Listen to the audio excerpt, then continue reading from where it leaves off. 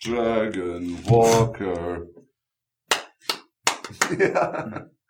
Megatron must be stopped, no matter the cost.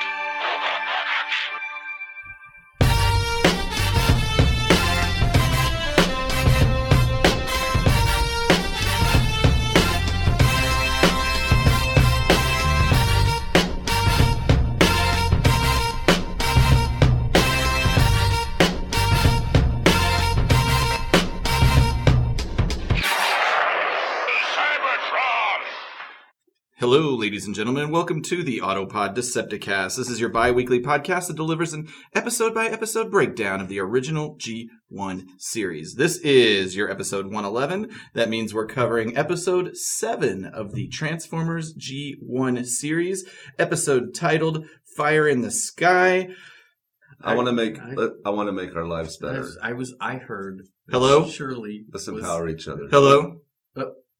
What's I'm up? looking for the Autopod Decepticast. Wait. Okay. If this is where it has to happen, then this is where it has to happen. I'm not letting you get rid of me. How about that? Okay. This used to be my specialty. You know, I was good in the living room. They'd send me in there, and I'd do it alone, and now I just... But tonight, our little project, our company, had a very big night. But it wasn't complete. Wasn't nearly close to being in the same vicinity as complete. Because I couldn't share it with you. I couldn't hear your voice or laugh about it with you. I miss the Autopod Decepticast. We live in a cynical world. And we work in a business of tough competitors. I love you. You complete me. And I just had... Shut up.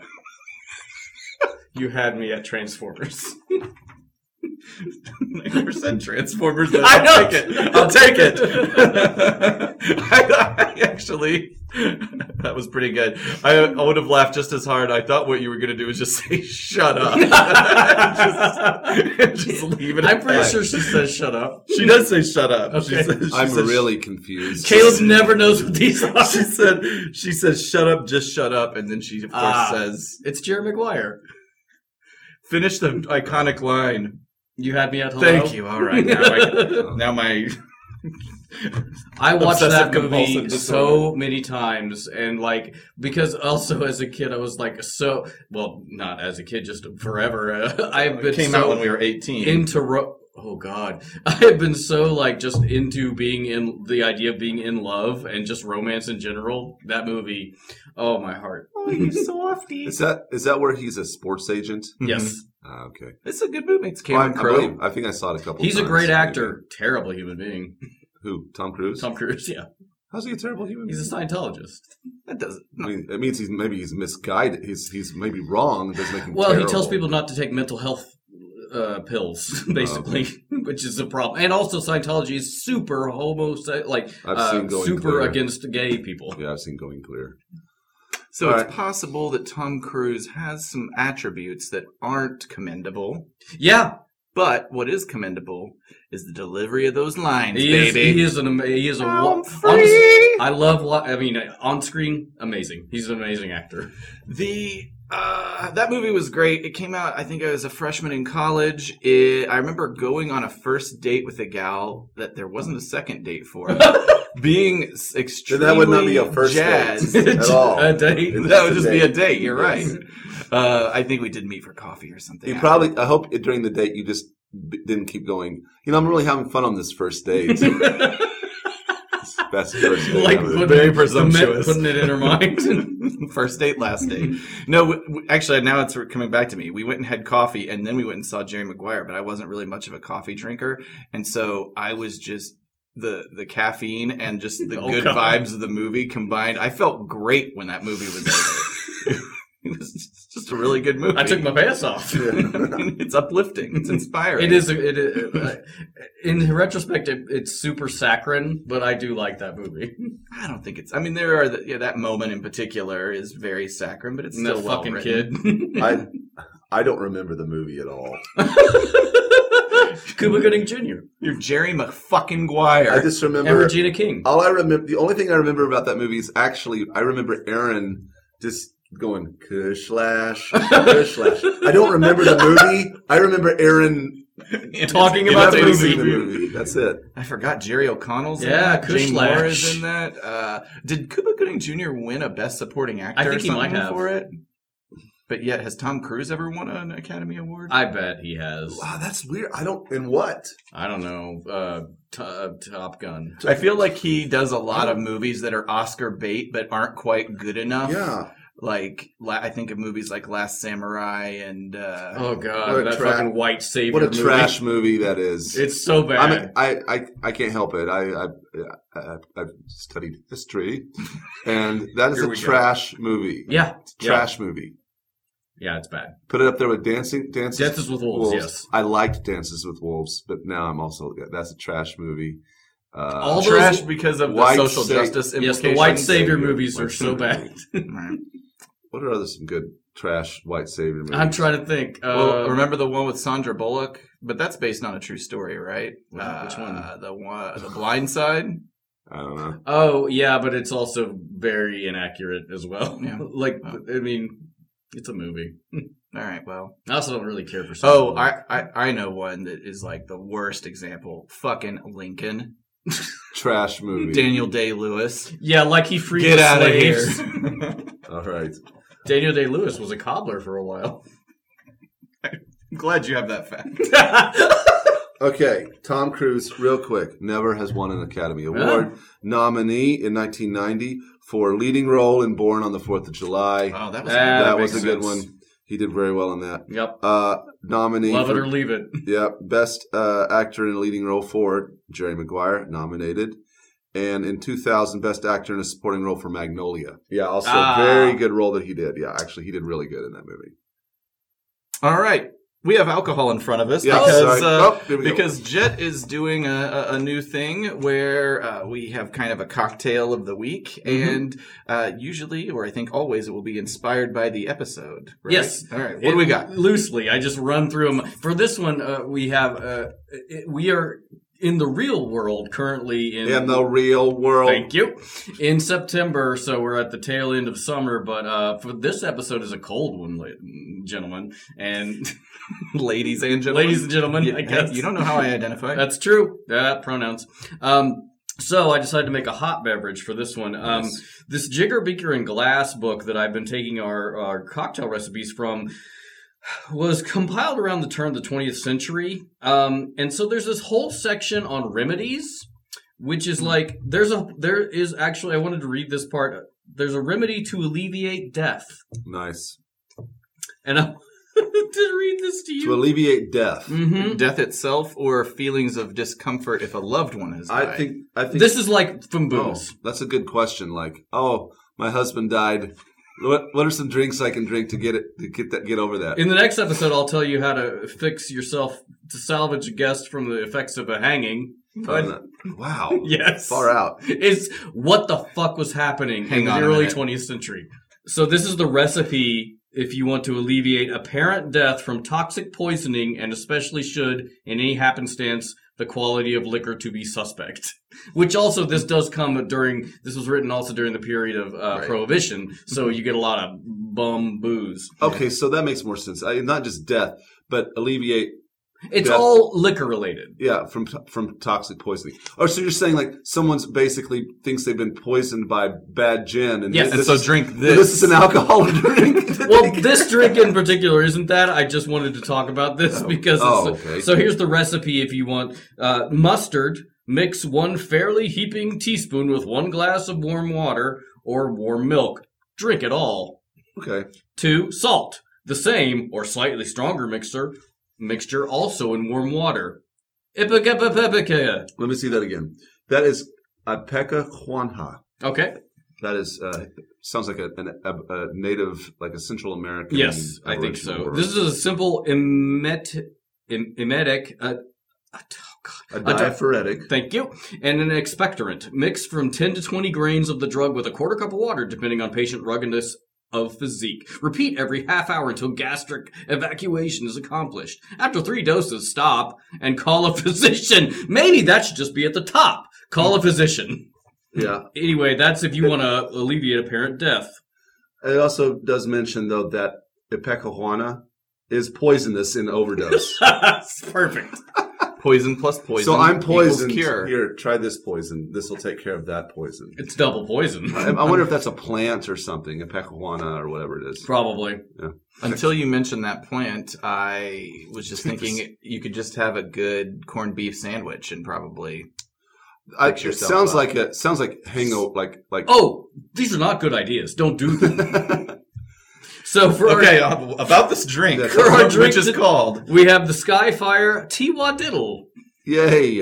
which is Lord Ruthven's Gossip Cup or Tiwa Diddle, a charming mix of ale, brandy, spices, and sugar, and dated London, 1654. Oh, good, it's an old drink. Yeah. That means it's strong. Well, we imagine that this is an even older drink than the old Gossip's Brown given above. And a Tiwa Diddle, what a name! What a name! The immortal Dr. Kitchener says, before our readers make any remarks on this composition, we beg of them to taste it. If the materials are good and their palate vibrates in unison with our own, they will find it one of the pleasantest beverages they've ever put to their lips.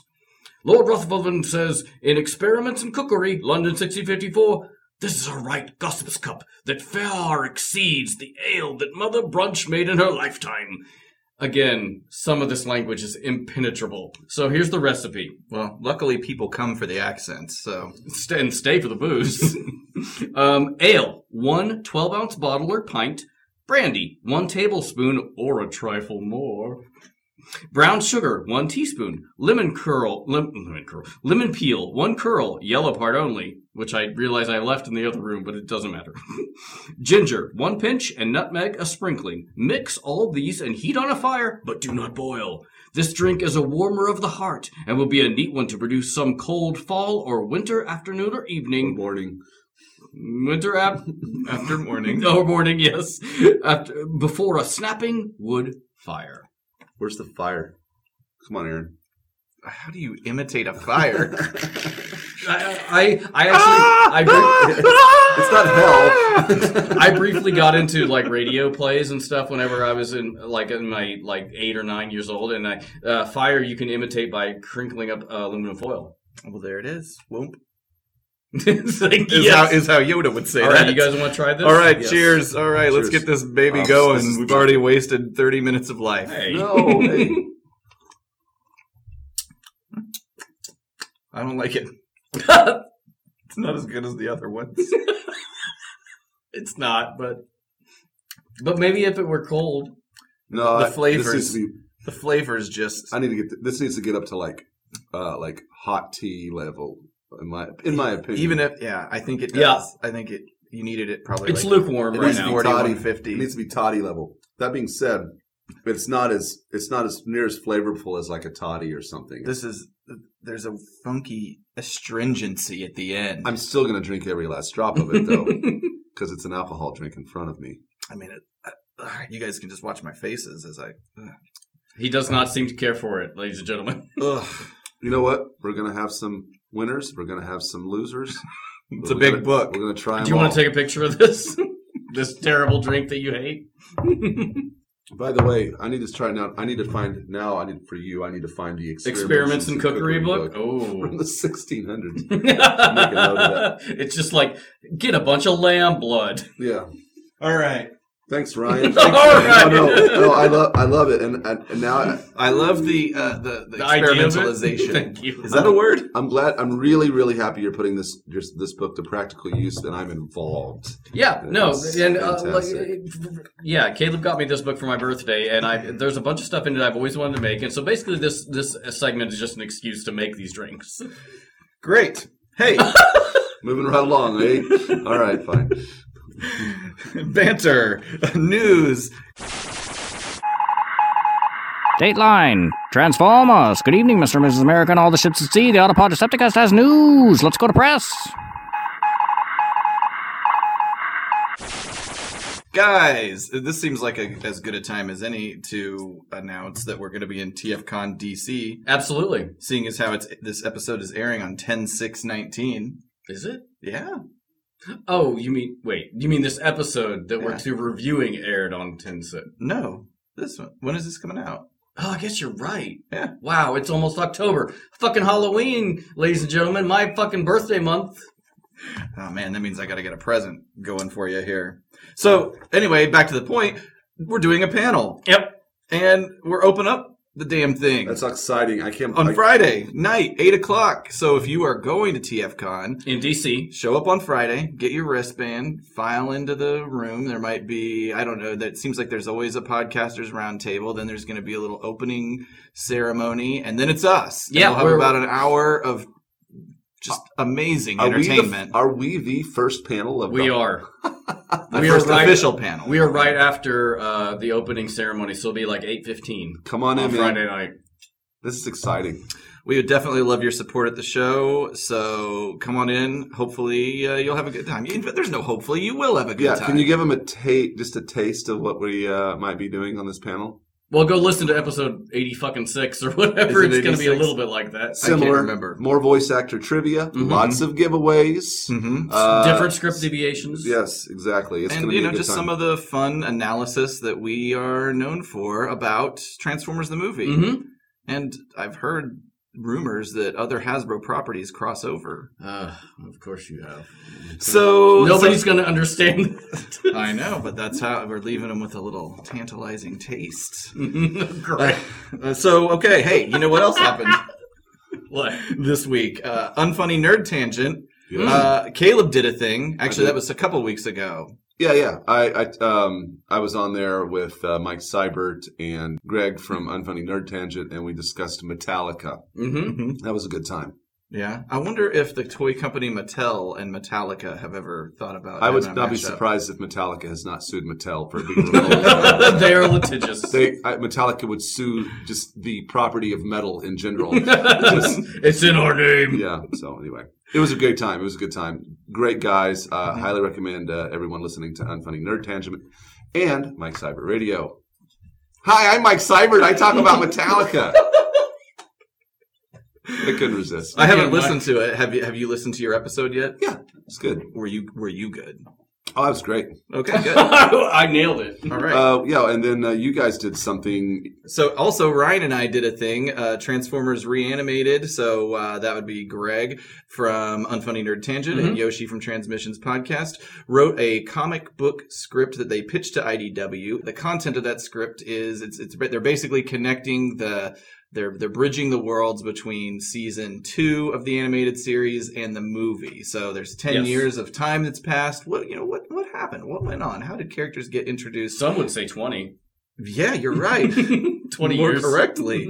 Ryan, did you have fun on that? Oh, it was a blast. Like Yoshi and Greg, we read through the script and it was. I listened to the episode yesterday. Mm-hmm. It was actually really fun. I really enjoyed myself more than I thought I would, and just doing terrible impressions of a voice actor. Jaws paid for my house. Yes, the size of a tangerine. There's a quick tangent about Michael Caine. And he was in some shitty movie. And Are you talking about Jaws 4? Was it Jaws 4? yeah. And You haven't listened to the episode, have you? Because I mentioned that in the episode. Well, in Jaws 4, in an interview, they asked him if Did they ask him if he liked the movie? Because he missed getting an Oscar because he was filming Jaws 4, and then he's like, yeah, but I built my fucking house, didn't it? Yeah, but it was the way he answered. This Great. Fucking whatever. So go check out Transformers Reanimated. TransformersReanimated.com. They publish scripts there monthly for it. So far, they've got 2 up, and they have 2 audio episodes if that is your preferred way to engage with that kind of content. And it was pretty good. It was a lot of fun. Go fun. listen to that.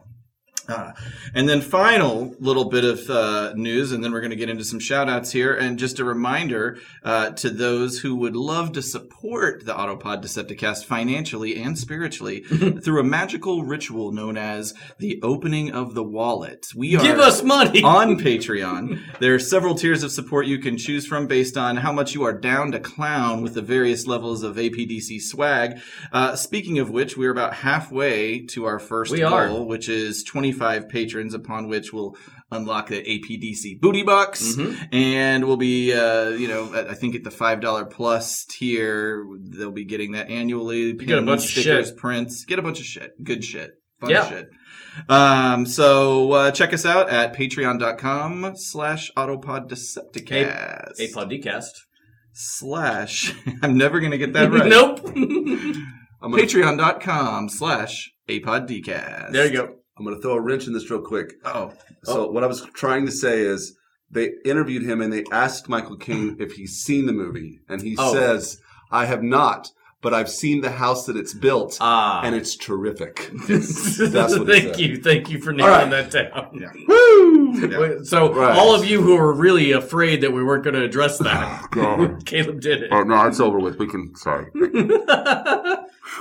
I just showed him this tweet where I referred exactly He the did line this, he's talking about. Fuck. All right. So, speaking of Patreon, I think it's time to fulfill our obligation to shout out the newest patrons who, by giving, contribute to the fun and community of Autopod Decepticast. These patrons' names, as all patrons, are going to be digitally carved in the electronic marble walls of the APDC Hall of Heroes. I also put them all tattoo on my dick. Oh, wow. But it only fits one. So, unfortunately, it goes down my leg. They can get microscopic with that. That's perfect. Patrons with short names only, please. We'll do nicknames. Initials, really. Just one letter. Like a monogram. Our first shout out here, and that is at Somerset Sews, aka at Screams at Stars, aka Bono, fantastic seamstress, craftsperson, cosplay artist, Furby aficionado. I want one of those long She's Furbies. My recommendation is that you stop whatever it is you're doing right now. Go to somersetsews.com. SEWS. And be amazed and inspired by the work. And if you're in the market, commission yourself some stuff. It's good stuff. Yeah, she's great. Outstanding She's the best. cosplay. Oh, it's amazing. And really great long Furbies. Mm-hmm. I'm really thinking I'm going to get one for myself for Christmas this year. Why don't we get one for each of us? We could draw names out Snuggle of up with it. I really think I'm going to just get one for. focus on getting Okay, myself all right. Furby this Christmas. Stop making it about you, Aaron.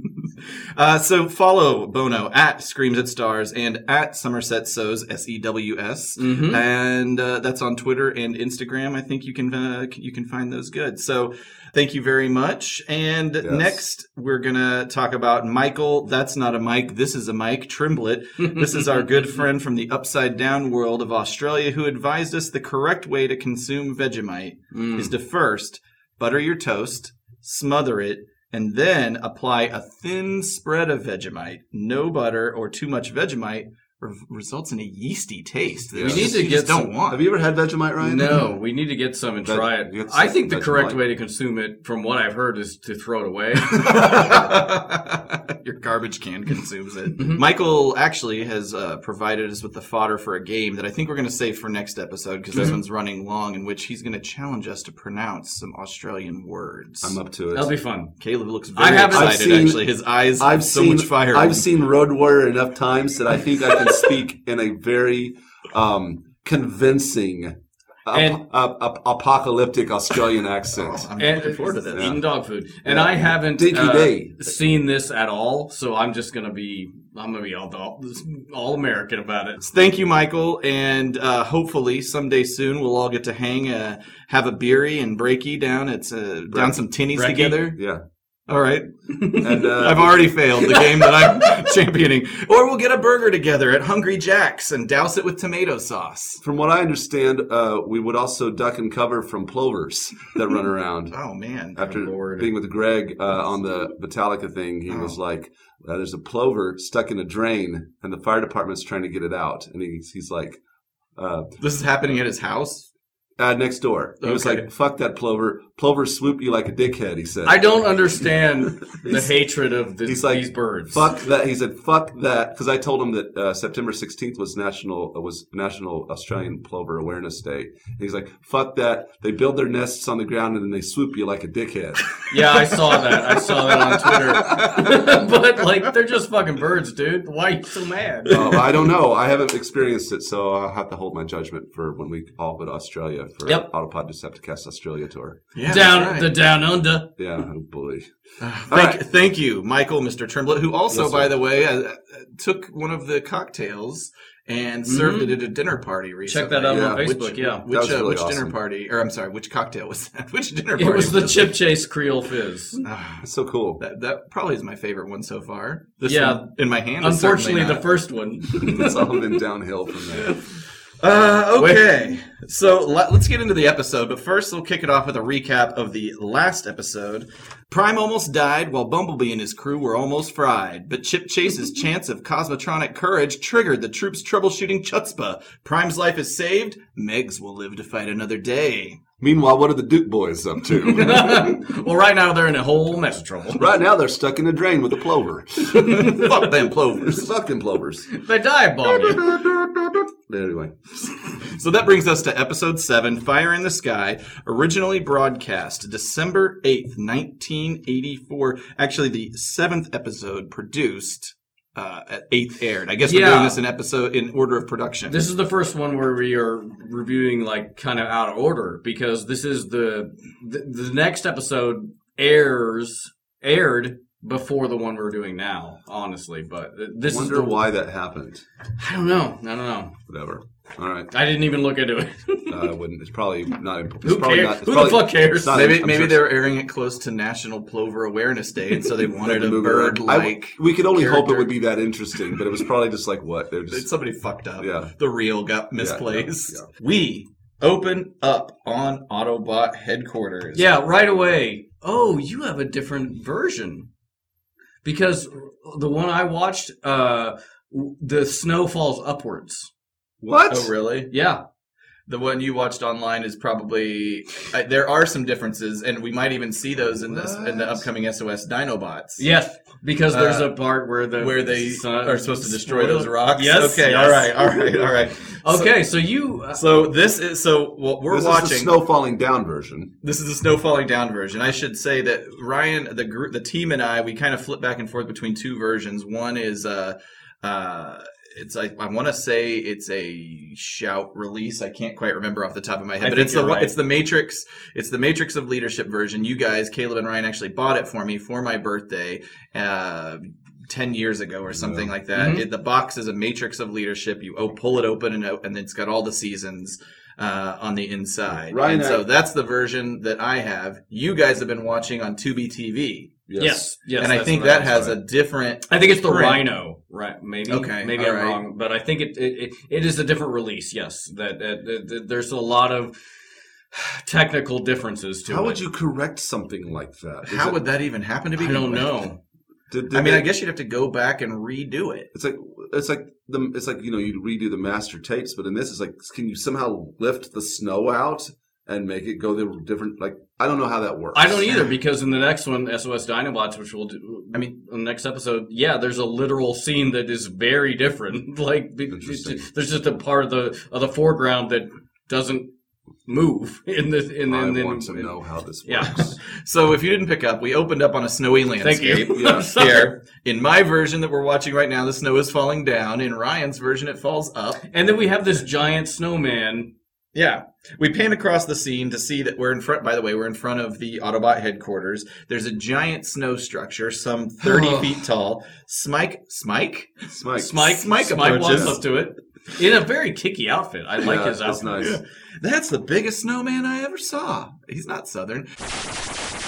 Wow, that's the biggest snowman I ever saw. Not snowman, Spike. Snowbot. Also, spoiler, real quick, we realize the snowman is Jazz, which leads me to one of two conclusions.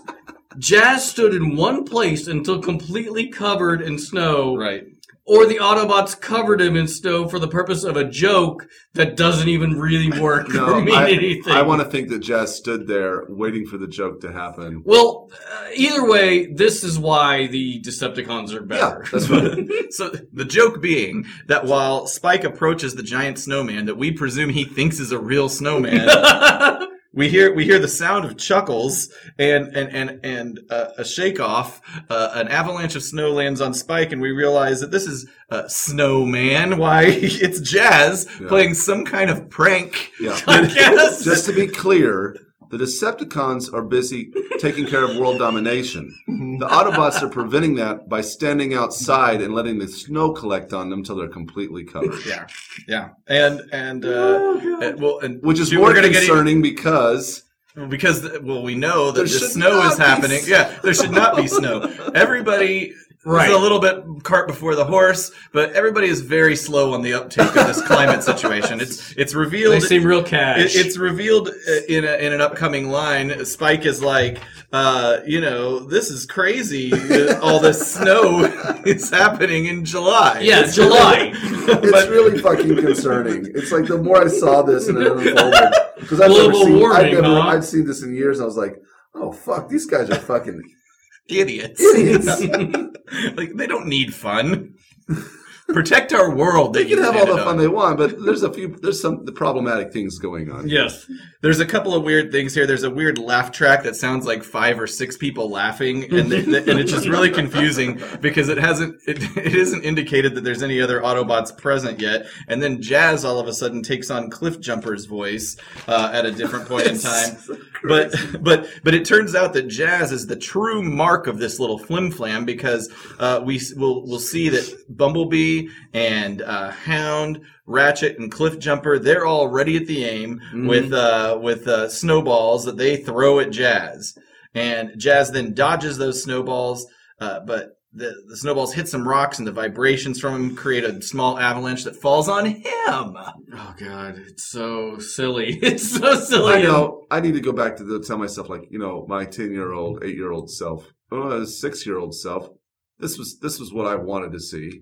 So I get it, but at the same time, it is, yes, this whole opening sequence, the first few minutes, is very for kids, I think, and then fucking the whole thing is for kids. Well, it's true, but in particular, the silliness, the silliness, yeah. And then B takes fucking Spike's head off. That's a bit extreme. So B is getting ready to throw something, a snowball at Ratchet, but Spike kind of stools on him, and for ratting him out, Bumblebee throws a snowball at Spike, which nails him in the fucking face. It's a giant snowball. Hits him so hard. Takes him out backward.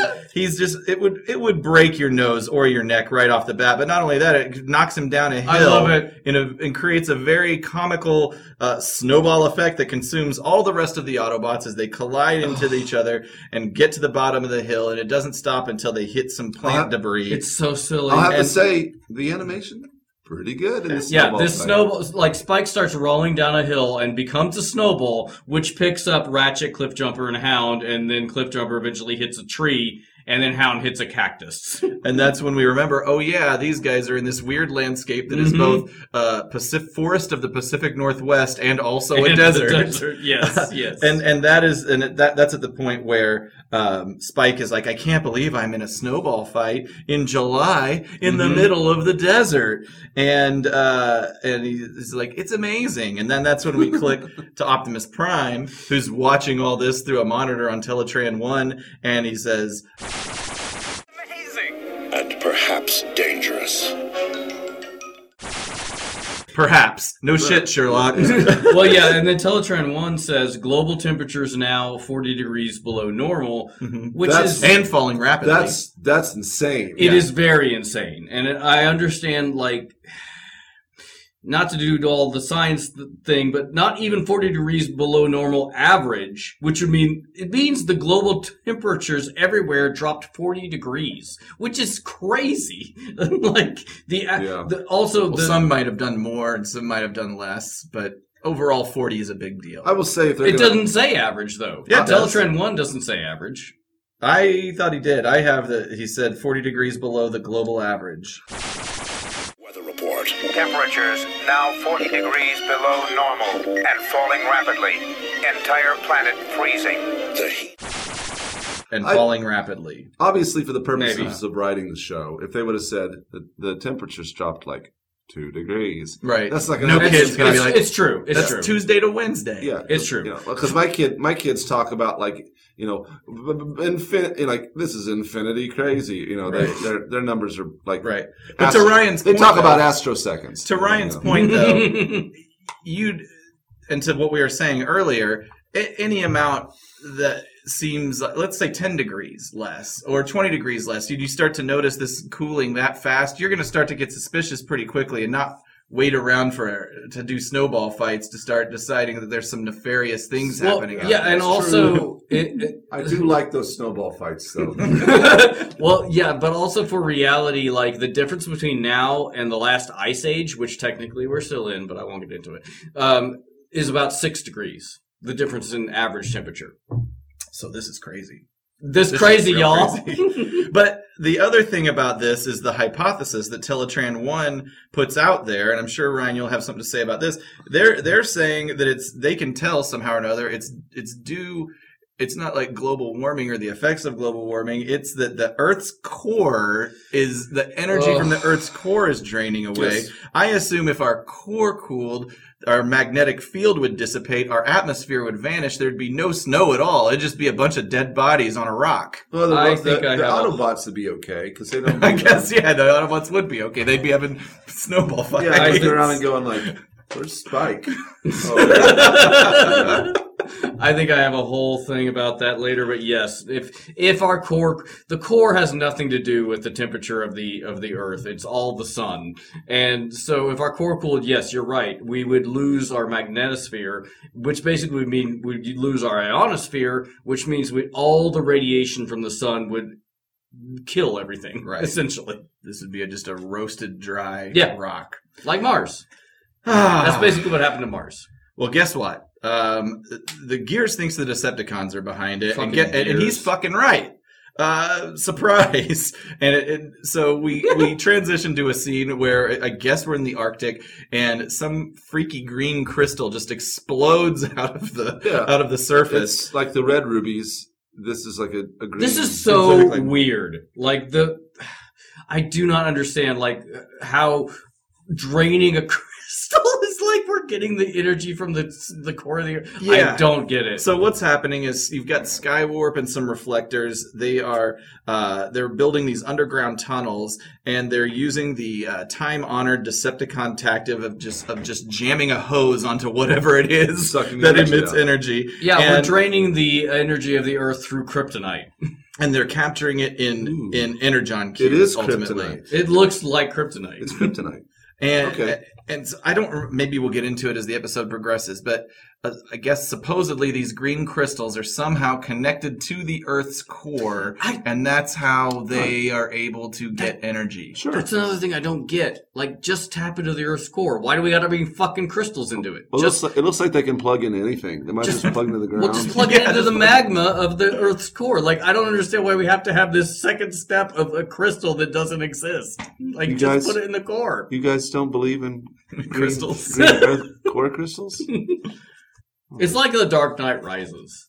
That fucking movie where it's like, why do you have to? Well, we just tapped a vein here, didn't we?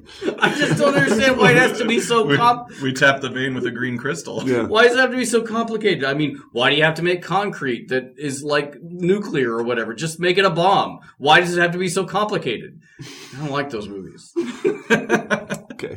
Well, Skywarp says that soon hundreds of energon cubes will be filled to capacity, which I thought was a curious number to choose. Like, why hundreds? Like, I don't know anything about the purity of energon or like how it yields. You should have said astro hundreds.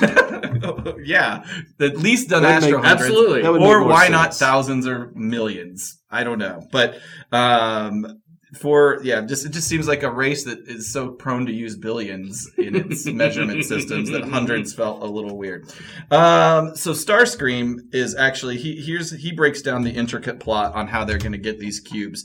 So yes, as we were saying, it turns out these wacky crystals are connected to the Earth's core, and as Optimus suggested, they're all going to suck it dry. Just isolate that phrase. It's like those movies I watch. Rumble and Skywarp are fucking with each other. As part of the fun, Rumble unleashes an earthquake that nearly caves in the mine. However, they also accidentally reveal something shiny and metal protruding through the icy walls. So shiny. So a bit more excavation reveals an ROUS. That's a robot of unknown classification. I don't believe they exist. Perfect. And they continue to dig. Megatron is very excited and ready to put this mech into action. Mm-hmm. It is weird whenever it's stuck in the ice. There's just this weird hunk of metal. Yeah, it doesn't look like anything. There's Megatron. He loves it. Let's do this. He loves it. Oh, excellent. I love it. We transition back to the Autobots. With all the personality of a rice cake, Teletran 1 explains that there's shit going down at the Arctic Circle. Abnormally large energy expenditure in the Arctic Circle. They send a Sky Spy, which passes by the green crystal, which is the source of the problem. I do love that Spike's glove has fingernails. It's a little fun animation error. That's a problem. So Jazz suggests that this green crystal might be a natural phenomenon, but Teletran 1 very aggressively butts Not in. having it. It's like, no, it is Decepticons. And of course, Prime is like, we got to stop this shit. And he is very serious, and he gives his first iconic command. Finally, we get the line. He says, Autobots, transform and roll out! I love where you paused it, though. Oh, you started it, but we saw Ironhide and Hound with their legs sticking out with it in transformation. that looks terrible. In fact, they look terrible right now. Ironhide just looks like a brick. Yes. Anywho, yeah, we finally get the iconic line, transform. And Jazz, Ironhide, Hound, and of course Spike and Sparkplug. Because they're needed. They've got to teach them about Earth. And they go. So I think the first lesson that Spike and Sparkplug should have taught these guys is that they should fucking fly to or get snow tires at least. Because they're going to drive all the way from wherever they are. We assume the Pacific all the way Northwest, to the North Pole. all the way to the North Pole. Most people fly. Most people go. You can go to Canada, to Denmark, or Borneo, and Borneo by helicopter. Oh, wait a minute. let's do it. You can go from Borneo to the North Pole by helicopter. Yeah, That does not make sense. why not? Is it Borneo in South America? No, Borneo is an island in like Southeast Asia. It's a Russian. Well, that's Borneo. That's not Borneo. You There's an A in there. want to take that again? Nope. Okay. Okay. Borneo is what I meant. The Caleb whole time. and I one day are going to take a trip on a Russian merchant vessel. Yes, we're gonna go on like a 45-day tour around the world. Yep. We're going to see all the greatest seaports around the world. Yeah, you can go on merchant ships. Yes. We're gonna do it. Do you want to do it with us? When are you doing it? I don't know. Tomorrow. Hey! Let's. Oh, Don't extend the invite. Oh wow. I understand, but still, it hurts. At 5 minutes 21 seconds, not to be childish, but it definitely sounds like Spike says, Arctic Circle, here we come. "Our dick circle, here we come." Which is, he says Arctic Circle, here we come. But it sounds like our dick circle. Of course It sounds like our dick circle. Of course it would sound He's looking like forward that you. to go into one of those Borneo glory holes. Yeah, he's just going to be like cocks everywhere, like jerking them off. I kind of changed my mind about going on a boat with you for an extended amount of time.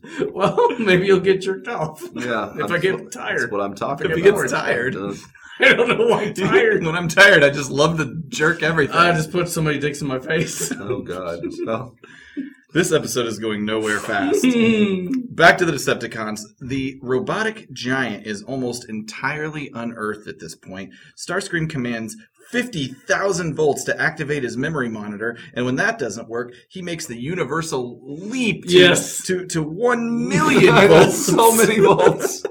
And I like how the machine that Soundwave is using isn't working, but he somehow has the ability to produce that kind of energy, turning his arm into a concrete mixer. Yeah. He turns it into some weird cylinder. I'm amazed. Yeah, it's weird. It's again. These guys have a lot of amazing abilities that they only use once or twice. It just kind of floats up in the air. Soundwave shoots Skyfire with the whatever that volt gun is, but then when he's done with it, after it doesn't work, he just lets go of it, and it floats away like it has a balloon attached helium. to it. Yes. So this time 1 million volts. Yeah. So he hits him with the 1 million volts. It's weird. It turns out that Starscream knew this tragic creature, Skyfire. Honestly, this is where the episode for me gets really good. Like, I really like this episode. I've never heard Starscream talk like this. I actually sympathize with him. Like when he talks about the past, I'm like, oh, he sounds like a reasonable person here. Yes, that's my whole thing. Is like this is what it really grounds Starscream. It gives him a backstory. It makes him like personable and like honestly, it really like expands the character for me. Yeah, but it's sad that he becomes such a shithead. Yeah. All we really hear from Starscream up to this point is like sass or just ridiculous. But I don't think we ever hear this side of him ever again. Yeah, you may not. No. I can't recall. I mean, he does at some point. He gets kind of tossed out of the Decepticons. He goes to Cybertron and he creates the Combaticons. So maybe there's some more deeper exposition. But it is cool to like. You just never even hear this. He speaks with a sensitive tone here. Yes, he changes. His whole personality changes. He does seem like he really is. I knew him, a friend. Like he really loves like fucking Skyfire. Like he really, So to that, the story is that these two were homies back in Cybertron millions of years ago, and they're trying to get this to come up on his memory monitor, which is basically a screen in Skyfire's forehead. Yes. But it turns out that before this war kicked off, they were space explorers, and they've actually were exploring Earth. And let's just pretend like Starscream's Earth mode doesn't exist. Right? He's not in Tetrajet. He's not into Cybertronian mode. He is an F-14, whatever the hell he is, 80s contemporary jet fighter. And anyway, they went in close to get the 411. Earth looked like Ice Age Earth, and they get caught up in a polar windstorm. They get separated. Starscream lost touch, and I guess just said like, "Fuck it." Well, whatever. not really. He does sound sympathy. He just said he tried to look for him. And he says he's. I circled half the globe searching for him, but he was gone. And now, circled that other half. He really. So he really tried to find him. Like he really cared for him. Like, yeah. Nope, it is apparent that he did.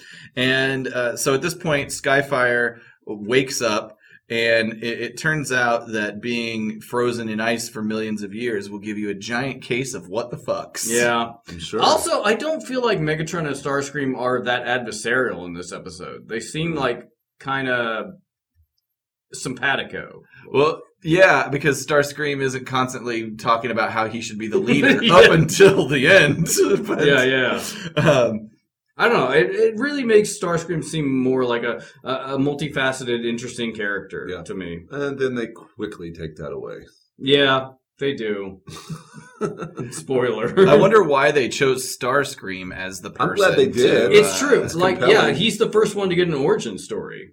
I mean, it's compelling. We get Prime and Omega Supreme later, but like, he's the first one that gets an origin. I think he's a good choice if you're going to have someone like Skyfire. If you have a character like Skyfire, that if you're going to have him get betrayed by somebody, it's got to be somebody that is already a piece of shit. Has those tendencies. He's going to be. I'm with him. So Skyfire wakes up, and after a whole lot of like, "What? Who? Where am I?" Starscream gives him the skinny, and Megatron steps right up to assert Skyfire's allegiance, and they set up the goals. Quite honestly, they're here for energy, and they're going to conquer the universe and fuck up Autobots. That's what that's what we're doing. Skyfire, you're on board. I feel like Skyfire might be kind of simple. It is a Greg Berger voice. So maybe that's what he specializes in. Skyfire doesn't for a scientist, seem he does all that bright. Yeah, I know it is weird for somebody that is a scientist explorer. Mm-hmm. He's kind of slow, but maybe that's the frozen action on his brain. Frozen fire, frozen. He can speak in complete sentences, just very slowly. Great. He's just incredibly naive. Maybe he's just like it's before the war, though. Maybe he didn't realize there was. He's so innocent. Yes, that's the yes. Maybe that's true. It is before the war. He has no context, so maybe he's just innocent. You can truly believe that he's an Autobot just by how innocent, moronic that he is. Also, he'd be playing in the snow too with him. Yeah. I do. We just saw the Autobots arrive in the North Pole, but why are Spike and Sparkplug here? What are they doing? I know why they're here, but it doesn't make any sense. Their role, as described, I believe in episode 1 or 2, is to stick around and make sure the Autobots know what they need to know about Earth. So apparently they're like, the North Pole is cold. Things like that. So they've made their way somewhat north enough, and they're driving upon the Aurora Borealis, which Prime says is very pleasing by optic sensors. And we cut immediately right back to the Decepticons, and it's official. Rush Week is over, and Skyfire is now Alpha Delta Decepticon. Yes, he is. And his equivalent of getting his frat letters tattooed on his ankle is getting that beautiful Decepticon logo screen printed right on his chest. That's good. So he's ready to go. Skyfire What is... minute are we at here? 8:33. Okay. I was just going to say,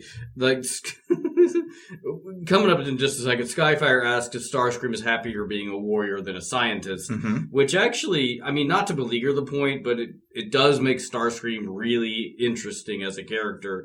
And I just, he just turned his back on being a scientist and is like, I fucking kill people now. Right. Yeah, Skyfire is immediately kind of wary of the cause, to your point. He's expressing some kind of ambivalence. And I would say that, I guess it helped, if you're really trying to get into it deeply, it helps kind of understand what Starscream's main motivation is power. And I guess being a scientist explorer doesn't get you there, but being a warrior can get you there. And so that, look at me. Fucking psychologist here. No, I totally agree with you. Yeah.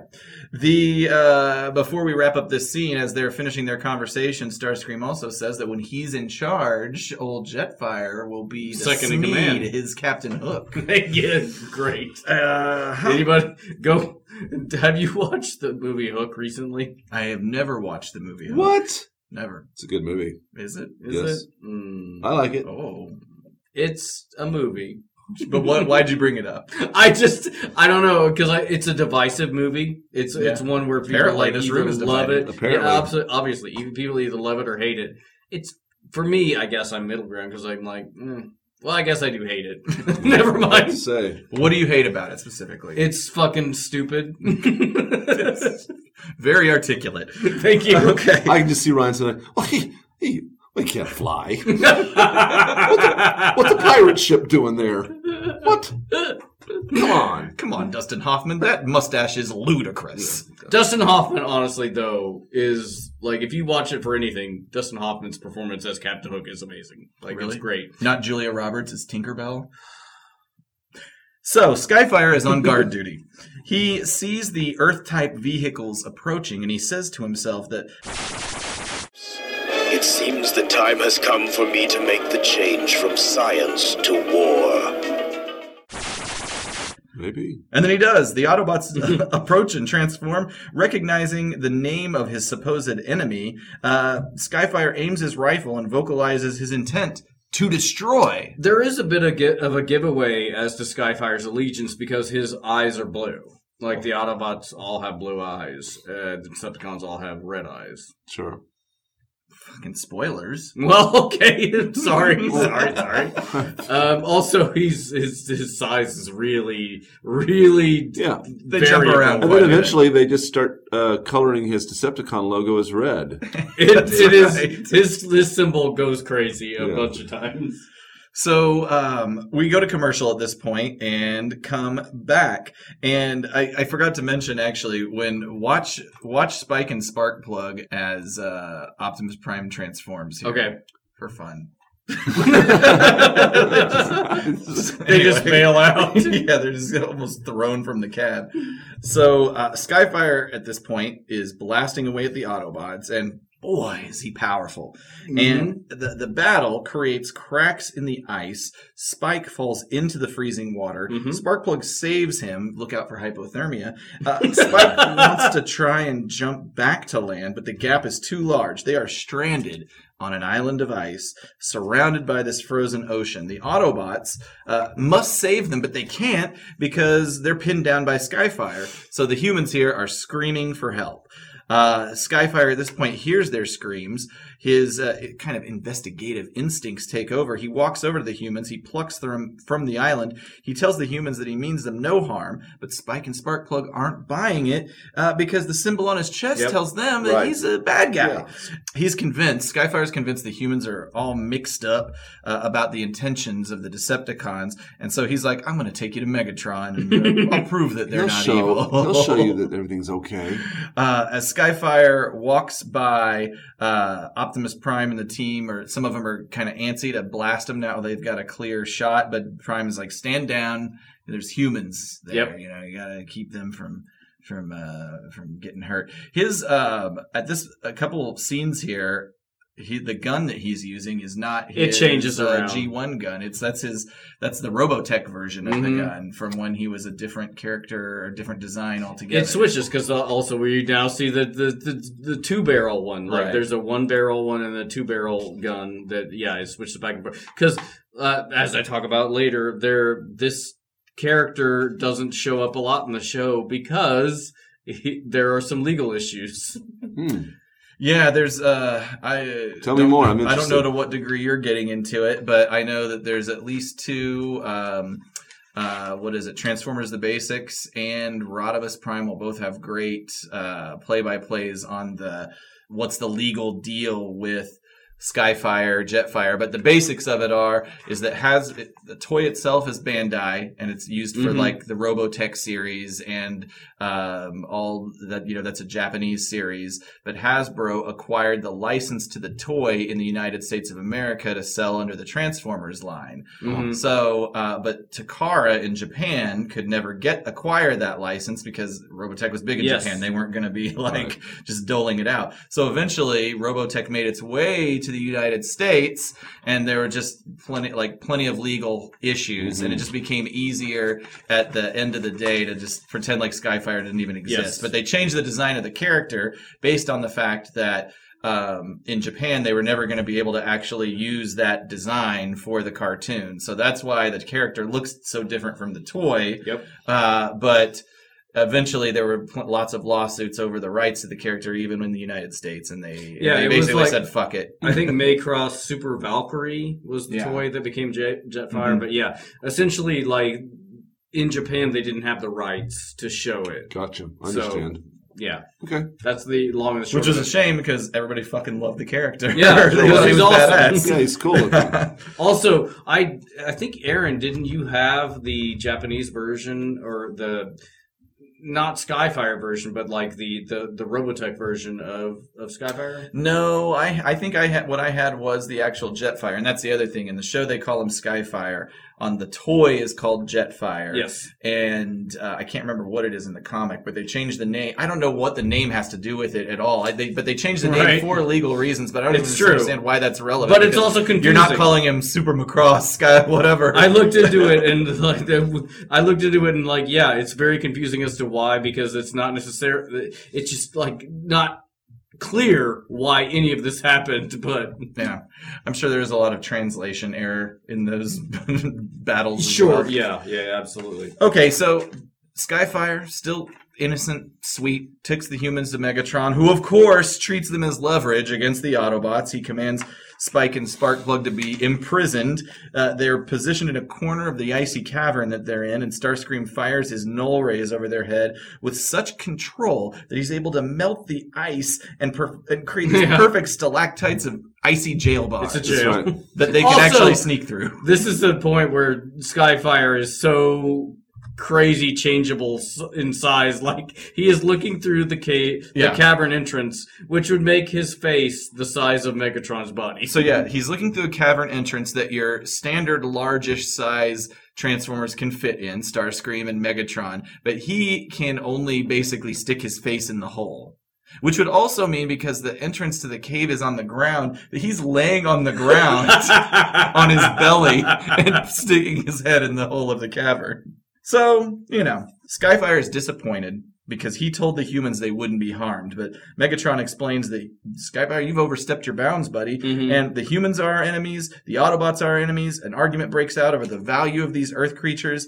Skyfire calls Spike and Sparkplug his friends, which that's a little presumptuous. But Skyfire thinks to himself that this isn't in alignment with his purpose to further science. I think we know where this is going. He's a scientist, not an executioner. That's right. So the Autobots, they're outside the cave entrance. By the way, where's Skyfire? Shouldn't his body be dangling outside the cave entrance there? I guess there's multiple entrances to this icy cave.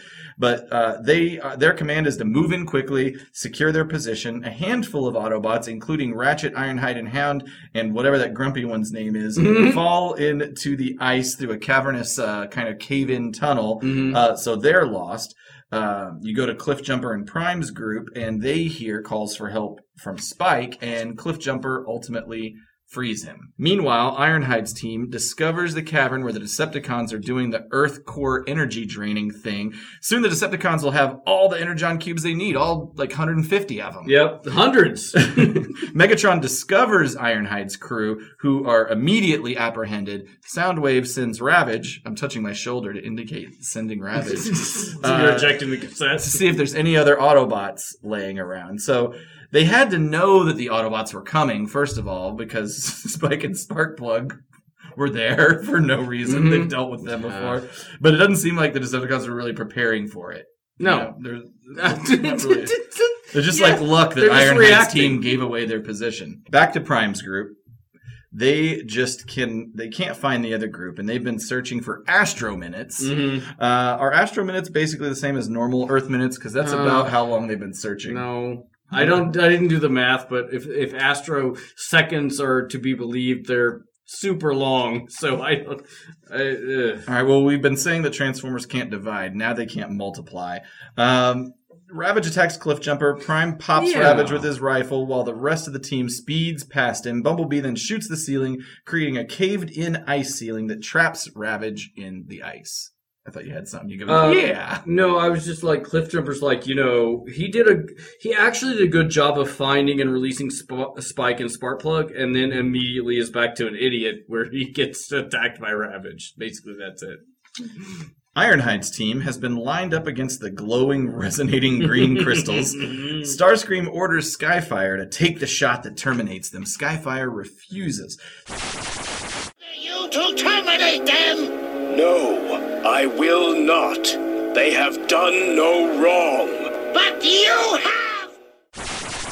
Starscream is enraged, calls him a traitor, and fires on him. He then turns toward the Autobots and takes his shot. An explosion ensues, and we see a sea of scattered Autobot parts just among the grounds as the smoke clears. This fooled me. Like, I forgot. Thank you for laughing at me, Caleb. This did fool me, where I'm like, I forgot that Hound does do holograms, and I'm like, oh my god, they fucked those guys up, and they blow the Autobots on the screen to component parts, but it turns out that it's a Hound hologram. But yeah, it fooled me. So we go to commercial at that point and come back, and that's where when we learned that the destruction of the Autobots was just an illusion. But I guess the thing I don't understand about that is did they not really place the Autobots up against those crystals? Like, where are the Autobots really? That's great. Is Hound projecting everything from somewhere else? Were they ever even inside the cave? Well, then also my question is, I thought this was heading to Skyfire putting the Autobots back together. Mm-hmm. Like, I thought that's what it was going to happen, because I haven't seen this episode maybe more than a few times. But no, that's a great question, is where were the Autobots? Like, did they just duck? Right. Okay, well... these questions we'll never know the answer to. We'll definitely never know. Before Starscream walks away from the scene, and actually before that reveal, he walks towards the abandoned Skyfire. They exchange a few words. He basically washes his hands of him, and then leaves him damaged, but alive. Then we find out that it was all an illusion, and now all the Autobots are regrouped as an entire team, and they are hanging out with Skyfire now. And I lost my place in my notes. Don't know where the fuck I am. Happens to me all the time. Hang on a second. Here we go. Regrouped as a team, the Autobots take it upon themselves to repair Skyfire, who was apparently badly damaged, and they're not sure if he's going to make it. Yep. Guys. But luckily we got Ratchet on the scene. Laserbeak is spying, and he's giving the whole true skinny to Megatron this whole time. Yeah, there's a reappearance of, like, Laserbeak's microphone, receiver, whatever it is we saw a couple episodes ago. That's a recurrence of that thing. Yeah, out of his fucking I guess head. just anything can come out of his head. It's probably a better microphone than we have. Go on. It can't be worse. I love this part where Megatron... Yeah. This is good. Go ahead. So Megatron, when he finds the news that the Autobots are still alive, just throws a fucking Energon cube at Starscream's head and basically just berides him for being a foolish piece of garbage. When I was watching this by myself, it legitimately made me laugh out loud. When he pretty funny moment, Starscream actually. in the fucking head with an Energon cube. Here's the lesson. If you ever capture Hound, just execute him immediately. Yes. Because otherwise you're going to get fooled. Who knows? That's right. Exactly. At this point, the Seekers take off and bomb the Autobots. Some great explosions here. Oh yeah, I think this is the first time we actually see them dropping ordnance, like bombs. Mm-hmm. And it's really great animation. Like, the explosions are really good. Yeah, I don't think explosion animation has ever been their problem. Nope, just characters. That's right. Prime releases his mobile attack deck at this point, which is pretty cool, which nails Skywarp, causing his stabilizers to malfunction, and he takes out Skywarp takes out Thundercracker as they go down in a hail of TIE bomber sound effects. Yes. And then, I do love it any time that Prime uses his trailer, like any like roller and all, and the deck. Like, that's always fun. That reminds me, I need to show you guys the MP44. Oh, that's true. Let you guys play with that very gently. So Prime and Megatron engage in battle at this point. They sword fight with the green crystals. Yeah. They conk each other around. Megatron does a crazy midair twist maneuver. It is wild. Like, I thought it was super cool how Megatron flips over Prime, reverses his pelvis, lands, and then rotated to hit him with the kryptonite spear. Yeah, it was pretty cool. Prime also makes a propeller out of his crystal sword, which is kind of nuts. Just when Megatron thinks he's lost, Jetfire shows up. I should say Skyfire, rather. He orders Skyfire and rips it off to make the kill, but he refuses because he's an Autobot now. Yeah, he rips off his fucking insignia like paper. I like the iconic image of him holding up the Autobot symbol. And there's like sparkles behind it. Like, where the fuck did you get it? That's true. Did they just put it in his hand for if he wakes up? Skyfire picks up Megatron over his head and chucks him into some ice, and then we see a hilarious... Oh my god. The Reflectors try some weird pro wrestling tag team pyramid technique that has no chance of success. This whatsoever. Reflector pyramid technique is bizarre. They just run at him. Yes, I want to watch it again. Why? There is no effect with that move. And then... it's time for a final showdown. They used to be friends, but now Starscream is taking shots from the sky, but he forgets that Skyfire too can transform. And they basically they go up into the air, they play chicken, neither one flinches. Starscream is knocked to the ground, and Skyfire aims one last blast to create an avalanche that buries the crystal connection to the core and ultimately himself. Yeah, which I mean, they could have just done like it doesn't need to be a sacrifice. You're right. Yeah, it sure didn't. And also, just why the game of chicken? Why weren't they shooting at each other? You're right. What's happening here?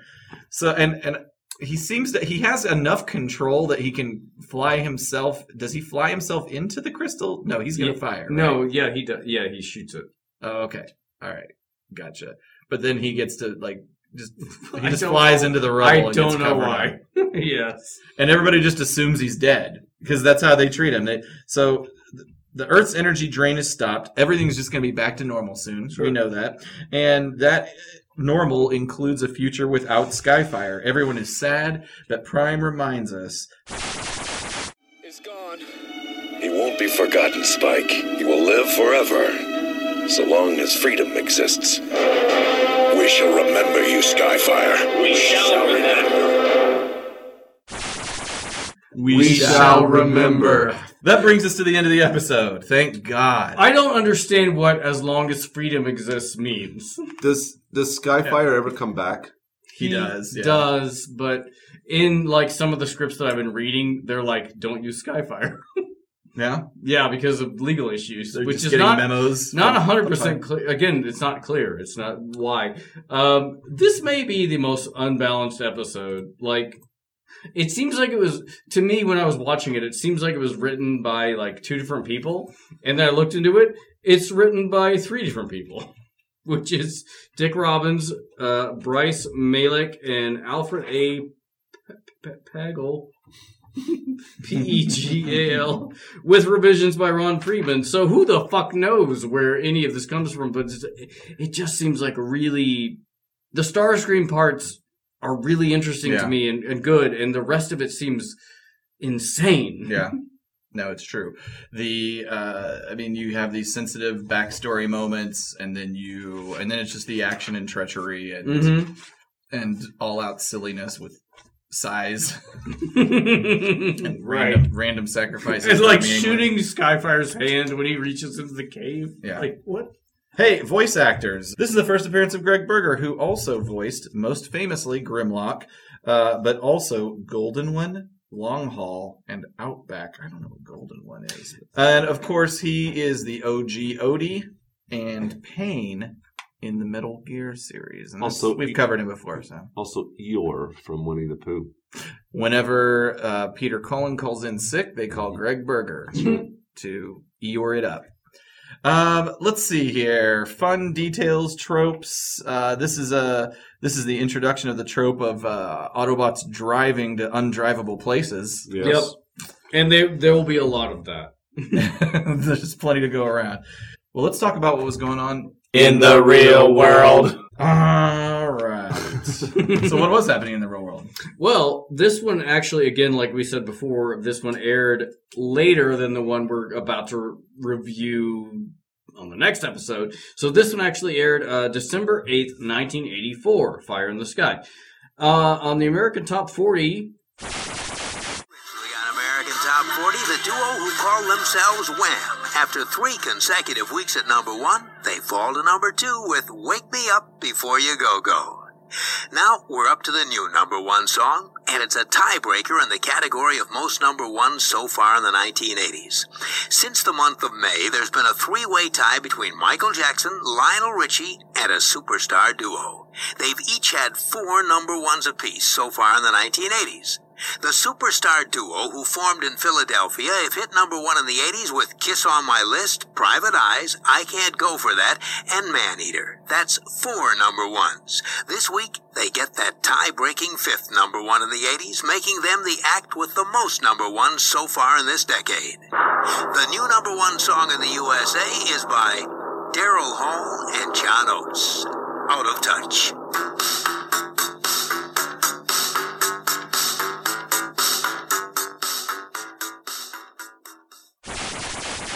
The number one movie was Beverly Hills Cop, which I feel like everyone knows this movie, but maybe our younger listeners aren't familiar. Beverly Hills Cop was a 1984 American action comedy film by Martin Brest, written by Daniel Petrie Jr., starring Eddie Murphy as Alex Foley. This is when Eddie Murphy Axel Foley. Yeah, you fucked that up. I did fuck it up. This is when Eddie Murphy was at like the top. Oh, peak of the world. Peak Murphy. This is like he was there was nothing bigger than Eddie Murphy at this point in time. Yeah, Eddie Murphy was definitely in many of my favorite films, and at the time his stand-up routines are funny. They don't age great.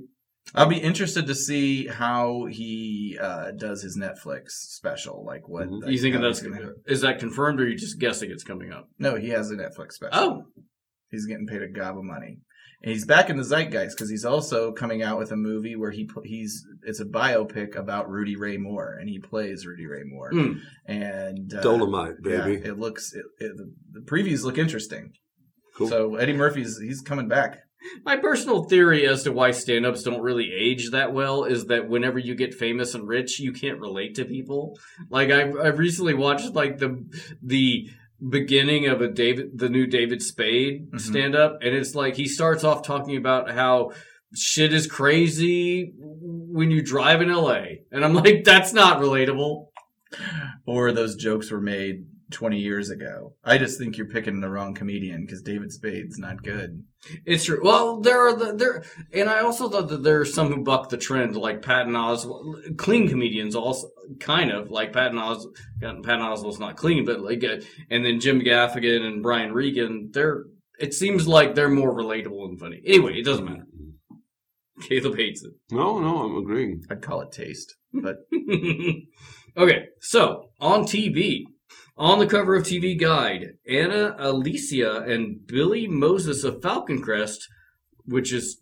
Did you guys ever watch Falcon Crest? Never. No, I was a Dynasty guy. I watched them all. Falcon Crest was a late soap opera in the evening. One of those wonderful juggernauts of the golden age of nighttime soaps, basically. And on the cover article was Hemingway... a man's man, woman hater, or our greatest writer? That was I wish I had a copy of that issue right now to just get down to it.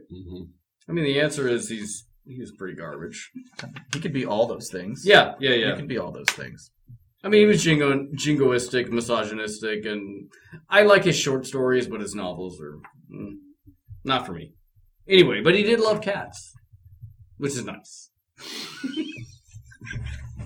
Thank you. Thank you, everybody. Okay, so just to finish... He never met a catty, didn't he? Just to finish up, he has 6-toed cats on his land to this day. Is that a real thing? Yes. Like he bred 6-toed cats? Yes, he had a 6-toed cat, which he named Snow White. His home in Key West. A sailor friend gave it to him. It's called Polydactyly. And there's 40 to 50 cats that live there now, and they're taken care of by a veterinarian. Hemingway Estate? Yeah. Well, how about that? So that was the most interesting thing of everything you've said in the last 5 minutes. I know that you guys are bored. So for the trivia, Caleb, you might like this. There was a car crash on this day of Vince Neil of Motley Crue. I'm being an asshole. Yeah. Yes, not that I care.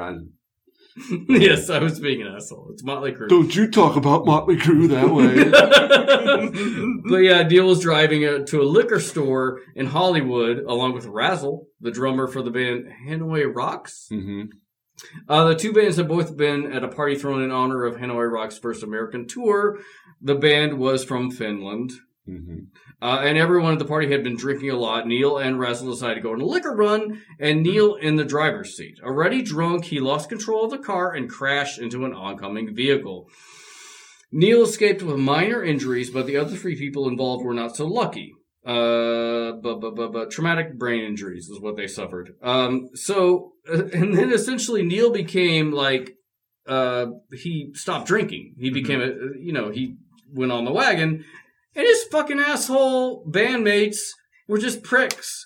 who were like tempting him to recidivate and like mocking him and basically just being assholes about the fact that he's trying to eat clean. Yeah, they fucking suck.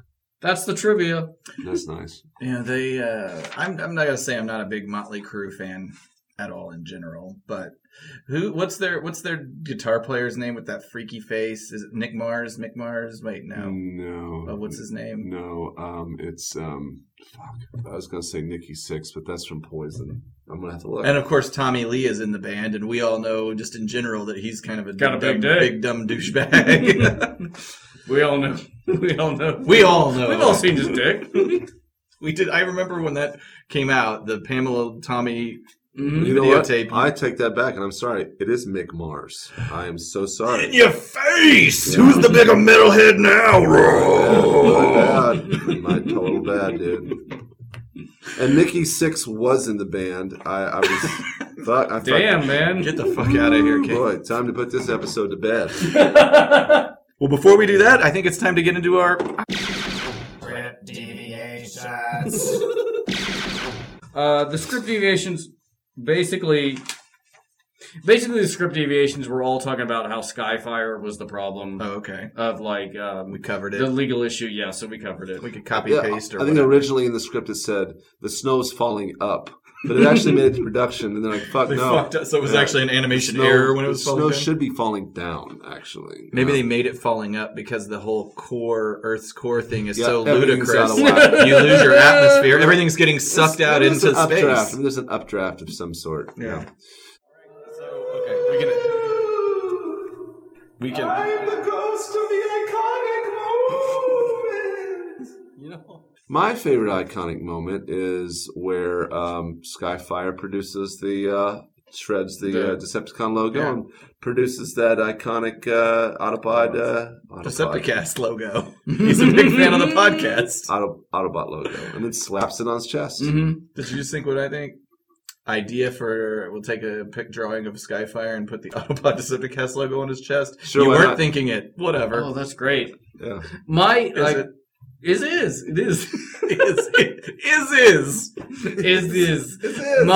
was just the whole thing of the backstory of Starscream. Mm-hmm. Like it's really fleshed out as to who he is. Like I love that. Like it's the first time we get a characterization, which is actually like an in-depth review. Like it makes the character a person. Mm-hmm.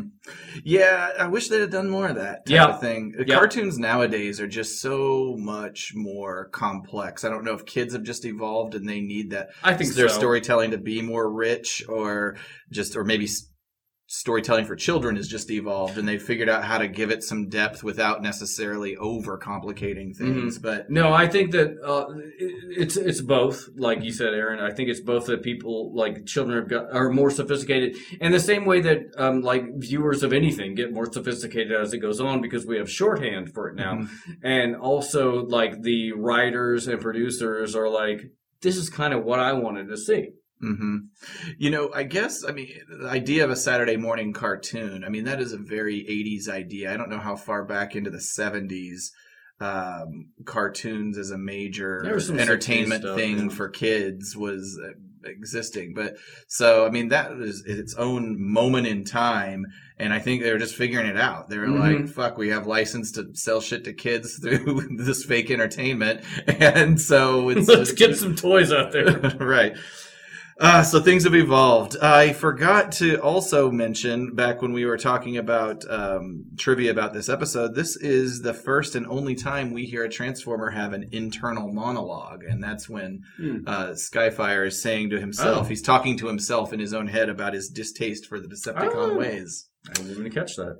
My iconic moment was just I think both of yours are great. Mine is just really the introduction of Jetfire in general. Like, he's such an iconic character and so many people he was a so great much, toy. and there's so much, backstory. Like we said, check out Chris McFeely and Rodimus Primal, but there's a lot of just cool, interesting backstory to it that nobody really knew about until, the last 20 years or so. Certainly not when we were kids.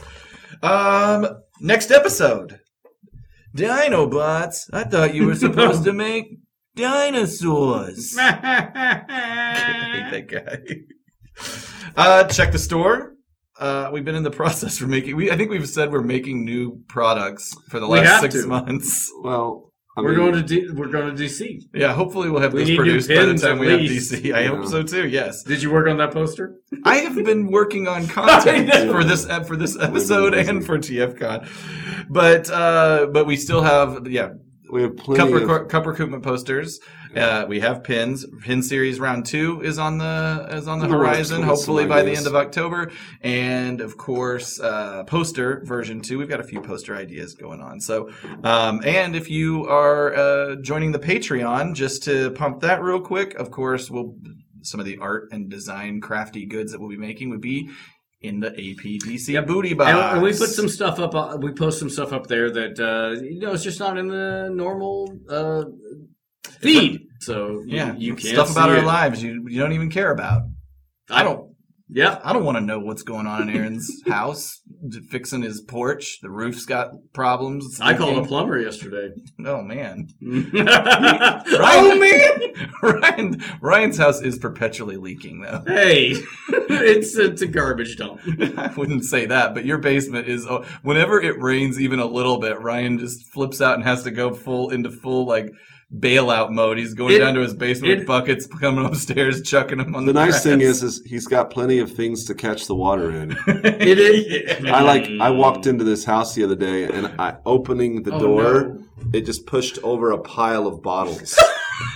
That sounds It did. Like opening the door, like you're. Those are recyclable glasses. I know, but you're setting them in front of doors that people walk through. Well, I am because terrified we've run out of room of everywhere else. It's honestly, it is. I'm afraid of home invasion. Yeah. So I set up like Home Alone style traps. Yeah, that's not true. It is 100% true. Do you have micro machines in the hallway leading to your No, bedroom? but like I have a La Crusade pot that I put in front of the door to the basement because if I hear that pot scrape across the floor, I gotta get my pepper spray. I would be worried about home invasion if I lived in Ryan's neighborhood. His neighborhood looks like day 3 on a bad game of Paperboy. No way.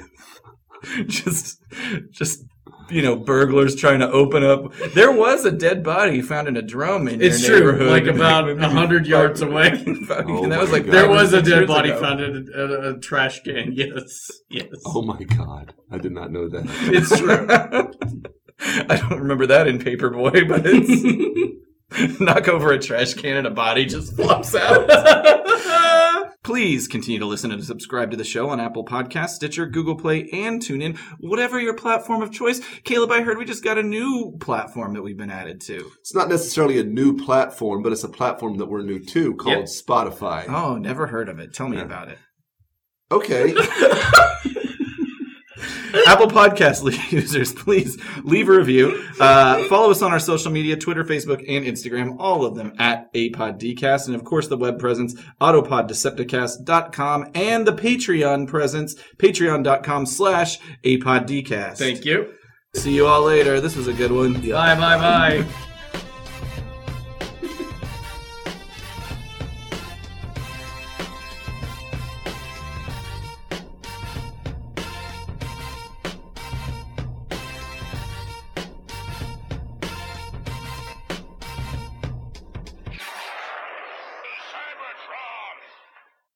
Okay, let's open up this episode on Autobot headquarters, not to be confused with what the fuck.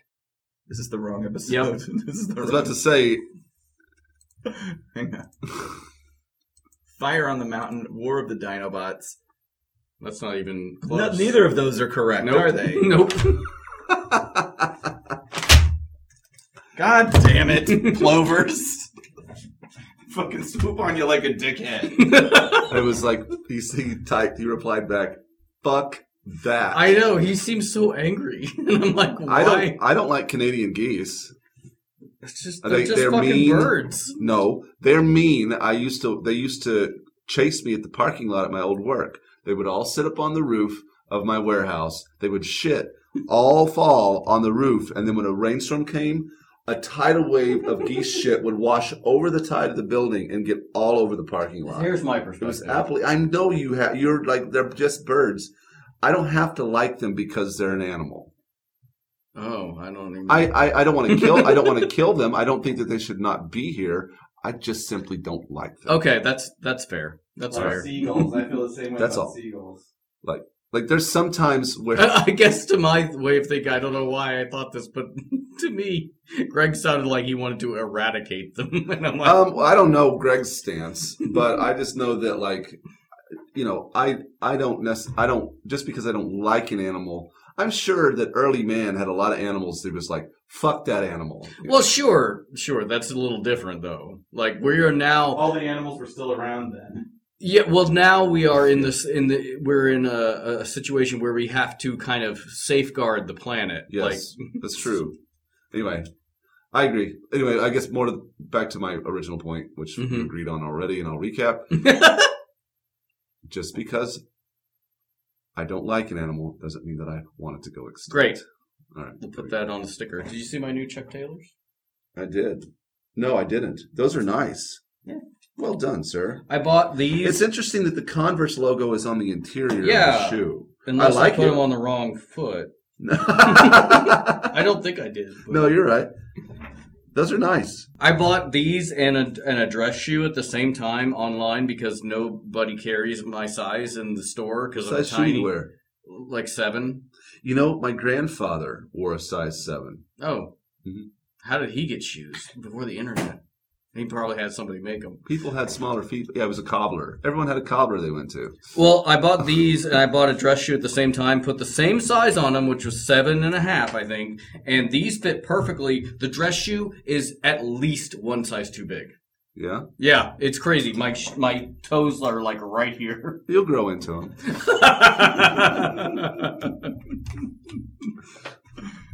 I wear shoes out. I just wear shoes until they fall off my feet. I have a pair of like dress shoes though that I try to take care of. You know, I have a pair of all white canvas Adidas. Like everything's white on them. And so I was making spaghetti and I got tomato sauce on them and I was like, fuck, what am I doing wearing white shoes in the kitchen? I literally changed my shoes to cook in the kitchen. But I figured out, I did some research and the first solution was like, didn't work very well. It was like but the second idea worked really well. You take vinegar and like baking soda, probably. You mix it in a paste and you scrub it all over the shoe, and then you pee on it. You set them out in the sun. Oh, and let them bake. And then interesting. And then you take them when they're done, and you just kind of clack, clack, clack, and get the powder off. Pristine. Wow. Have you ever used like those Mr. Clean magic erasers on a shoe? Those things. Those are awesome. They said for the canvas part, do the thing with the vinegar and the baking powder. For the rubber part, magic eraser. There's the magic erasers are like they do seem like magic because I've used them on. There's something suspicious about how well they do. Yes. I'm really like, where's all the stain going? Maybe they're made from Australian sky rats. Maybe it's Maybelline. Clover pads, whatever. Right. They work really well. Okay. Did you finally get this taken care of? We're good. All right. Let's kick off the episode.